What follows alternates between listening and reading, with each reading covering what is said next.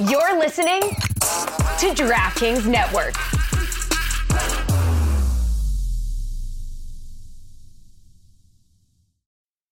Now's a good time to remember where the story of tequila started. In 1795, the first tequila distillery was opened by the Cuervo family. And 229 years later, Cuervo is still going strong. Family owned from the start, same family, same land. Now's a good time to enjoy Cuervo, the tequila that invented tequila. Go to Cuervo.com to shop tequila or visit a store near you. Cuervo, now's a good time. Trademarks owned by Becle, SAB de CV. Copyright 2024. Proximo. Jersey City, New Jersey. Please drink responsibly.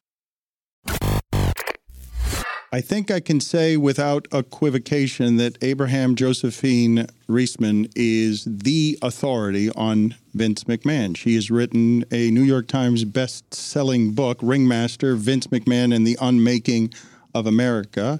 It's the definitive biography of the WWE co-founder, who at the moment has been winning money, winning at life, immune from all consequences, gets to make all of the money and have all of the power and very few consequences. And now there is what I believe is a truly shocking lawsuit. And not everything in all lawsuits is true, but this person has a history, Vince McMahon does, of truly dreadful, awful behavior, and yet still, I was totally shocked by some of what it is that I was reading. So, Josie, thank you for joining us.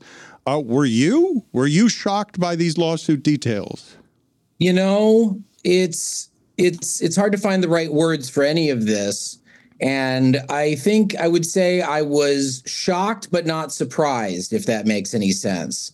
The details in this lawsuit, which the media hasn't even fully reported because a lot of these things you can't say in polite company, the lawsuit contains some things that are so hard to imagine, especially, you know, speaking as a woman, it's really hard to face all of that. And it was very shocking for me. I mean, we can talk about some of those details if you think. Well, let me start here. Let me give a trigger warning here because these allegations by a former WWE employee named Janelle Grant.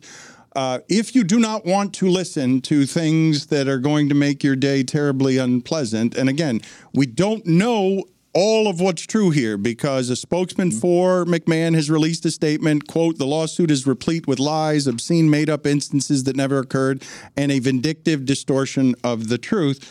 But with that trigger warning in place, Josie, you're a really good authority on this, and you're a journalist. You're trying to be fact-based. What do you believe is true here?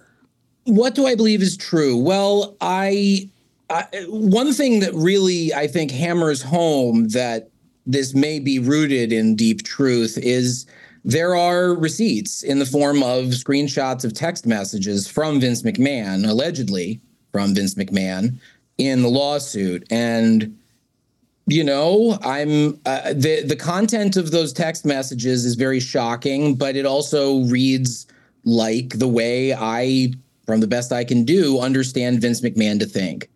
And I don't know exactly what's true from this lawsuit. I haven't done independent reporting on it. But from what I read, there's so much detail and so many specific dates and so many screenshots of text messages that it's hard for me to believe it's all complete fabrication by any means. So there are sex trafficking allegations. I don't know what you found most shocking. There's plenty here. Yeah, I can get into some of that if you're all right. I'm okay with it, but I will tell the audience again. Okay, a trigger warning here because the allegations are disturbing, and we will put wording on the podcast description that also alerts people that there are triggers here. So.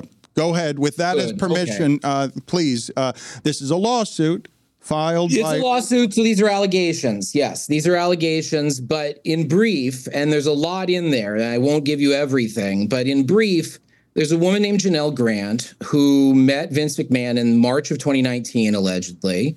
They were living in the same apartment building, and apparently Grant had been taking care of her ailing parents who died and left her dealing with unemployment and the effects of her parents' bankruptcy. So she had started telling people in the building that she needed work. And the resident manager of the building knew that Vince McMahon lived there and that Vince McMahon might have work for her. So got the two of them in touch. Vince dangled the possibility of, this is all alleged. I keep having to say that, I suppose, but dangled the possibility of work in exchange for sex. And it began as a sexual relationship that was coerced and then became something even darker. You know, she got the job after these incidents where they would meet and he'd be in his underwear or, you know, spend hours sharing intimate details of his personal life, allegedly. But she gets a job in June of 2019, as an administrator coordinator, and then gets moved to talent relations under John Laurinaitis. And during this time, the sexual relationship continues, and me calling it a sexual relationship feels like I'm giving it too much credit. According to these allegations, Vince McMahon was repeatedly raping this woman and trafficking her to other people to be raped. Again, that's the allegation. There's allegations in there that Vince forced her to have a so-called threesome with another person. And during that time, this is probably the most shocking thing in terms of sheer out there-ness, but apparently he defecated on her back while the threesome was happening, and she had to complete the sexual encounter while still covered in those feces. And it's hard to say, it's hard to even think about, but that's the allegation that's in there, and there's some text messages that they list or include from after that. There were times, there's an incident allegedly where John Laurinaitis, the head of talent relations at the time, and Vince in John Laurinaitis' office took turns raping Ms. Grant. There was a time in August of 2020, according to this lawsuit, when Vince injured Grant with sex toys, like while performing sex acts. She was hurt, she was damaged, and told him about it. And he sort of offered a light apology and said he gets carried away sometimes. And to bring somebody else into it, there's someone who is not named in the lawsuit specifically, but is apparently both a WWE star and a UFC star, Ultimate Fighting Championship. And the Wall Street Journal in their reporting, Brock Lesnar, right? Brock Lesnar. Right. They in the Wall Street Journal in their reporting, this is alleged as well. They said that it was Brock Lesnar, and that Vince forced Ms. Grant to send sexually explicit pictures of herself to Lesnar, and even was supposed to have sex with him. And some of that coercion with Brock Lesnar allegedly even happened after Vince had fired her, on the grounds that, according to this lawsuit, his wife, Linda McMahon, had found out about the relationship. And so Vince had no other option but to fire her and coerce her into signing an NDA. And that's part of what this lawsuit is about, is trying to break that NDA. It's shocking stuff. There's more details in there, but that's the general color of those allegations. All right, I have a number of questions off of that. So does this dehumanization and degradation of women fall in line with your reporting? Because I know you talked in your book to a former referee. Does it fall in line with your reporting about, in your biography of him? Mm-hmm. Yes. I would say yes. The way I would describe it is these allegations sound like a lot of past allegations against Vince McMahon turned up to 11. You know, it's in the same vein, but it's so escalated and so much more, again, I'll say out there for lack of a better term, that one gets shocked. But that's why I said I wasn't surprised when I first saw the allegations, because yes, I did speak with Rita Chatterton, the first female referee in the World Wrestling Federation, who Vince allegedly raped in 1986. And she actually ended up under a new statute new law in New York, ended up suing Vince recently, and they settled. But yeah, there's many other allegations. There's allegations that he assaulted a tanning salon employee in Boca Raton. There are allegations I couldn't even report because the people at the last minute backed out because they're afraid of Vince McMahon. And the allegations tend to fall into certain patterns that this seems to match. It's unchecked power, correct? It's the exertion of unchecked power at every turn. And also there have been no consequences that are real. Have there been? It's astounding. Much like his very dear friend, Donald Trump, Vince McMahon has this uncanny ability. I really, as a journalist, can't fully account for it. On each individual time he's wriggled out of allegations or even criminal charges from the federal government, whenever that happens, you can come up with some specific reason why it happened in that instance, but the law of probability really just tells you this shouldn't happen as often as it does, and yet it has. Now, part of that is he's very cunning, but part of it is he's very shameless, and part of it is he's just very successful. Once you reach a certain level of success in the United States of America, you can get very far by being utterly shameless and not apologizing for anything. We've learned that in the past decade, and Vince learned that before a lot of other people did.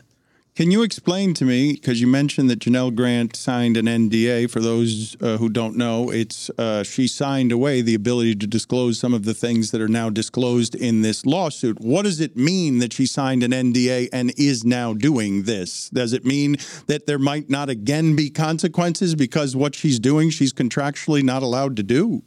I am not a lawyer. I will tell you, I'm sure there are intricacies here. They wouldn't have brought the suit forward if they didn't think there was a way out. From my understanding, laws have changed in recent years. I'm not saying this is necessarily the exact logic for this. But you're not a lawyer. I will preface all of this, but this is not necessarily your area of expertise, but it's one of the questions that I have. Sure. Yes, she is opening herself up to risk. Absolutely. Because the document was signed. Now, part of what she says is the document was not fulfilled on Vince's end, and he didn't didn't finish the payments on this settlement, or rather this NDA that she had signed. So perhaps the logic is if he didn't fulfill his end of the bargain, then it's a void document anyway. But I think it's in play. I think it's a risk she opens herself up to. But at the same time, these details are so I don't know the right word for them. They're terrifying. And I think there's a chance that it's happened before. She can get out of this NDA and there could be consequences. But I don't know. I don't know. Vince gets out of a lot of things. Okay, so I guess what I was going to ask you is, can the WWE keep looking the other way? Is this another one of those instances that's not going to come with consequences when it's stacked on top of a mountain of incidents that have not come with consequences? Well, WWE, the question now is, if it were still Vince in charge of WWE, absolutely there would be no consequences. I have no doubt in my mind. I mean, terrible things have happened like you wouldn't believe and kind of have inoculated fans and workers in the WWE sphere. And this stuff doesn't bother them enough to give up on the product. But you have to remember, WWE is no longer owned by Vince McMahon. It's owned by Endeavor. It's now an emerged entity, TKO Holdings, with UFC. Vince does not have the ultimate power anymore. So, but that's so people should know, Josie, correct me if I'm wrong about this business transaction. The reason that is at least so is because Vince McMahon had to wriggle around things like this that we all knew were coming. Like the reason he wants to be in charge of WWE. He cannot be because of things like this that all of us knew that were coming that are now protected by corporate entities. I know. Here's the thing. If we were playing by the rules in America right now, in general, I would say, wow, WWE and TKO and Endeavor, they have no choice but to drop Vince McMahon. But what you have to remember is we're in this era now where a lot of very rich, powerful people are no longer living in reality, or at least the same reality as people like you and me. There's this real anti-truth and pro-revenge and anti-woman trend. in the way business gets done at the highest levels. So that's both in terms of like, are they going to jettison Vince? I don't know. I feel like he can get away with a lot. And will the fans reject Vince? I don't know. They like the product. It's so frustrating to see that the rules don't necessarily apply, but that's the reality we're living in, you know?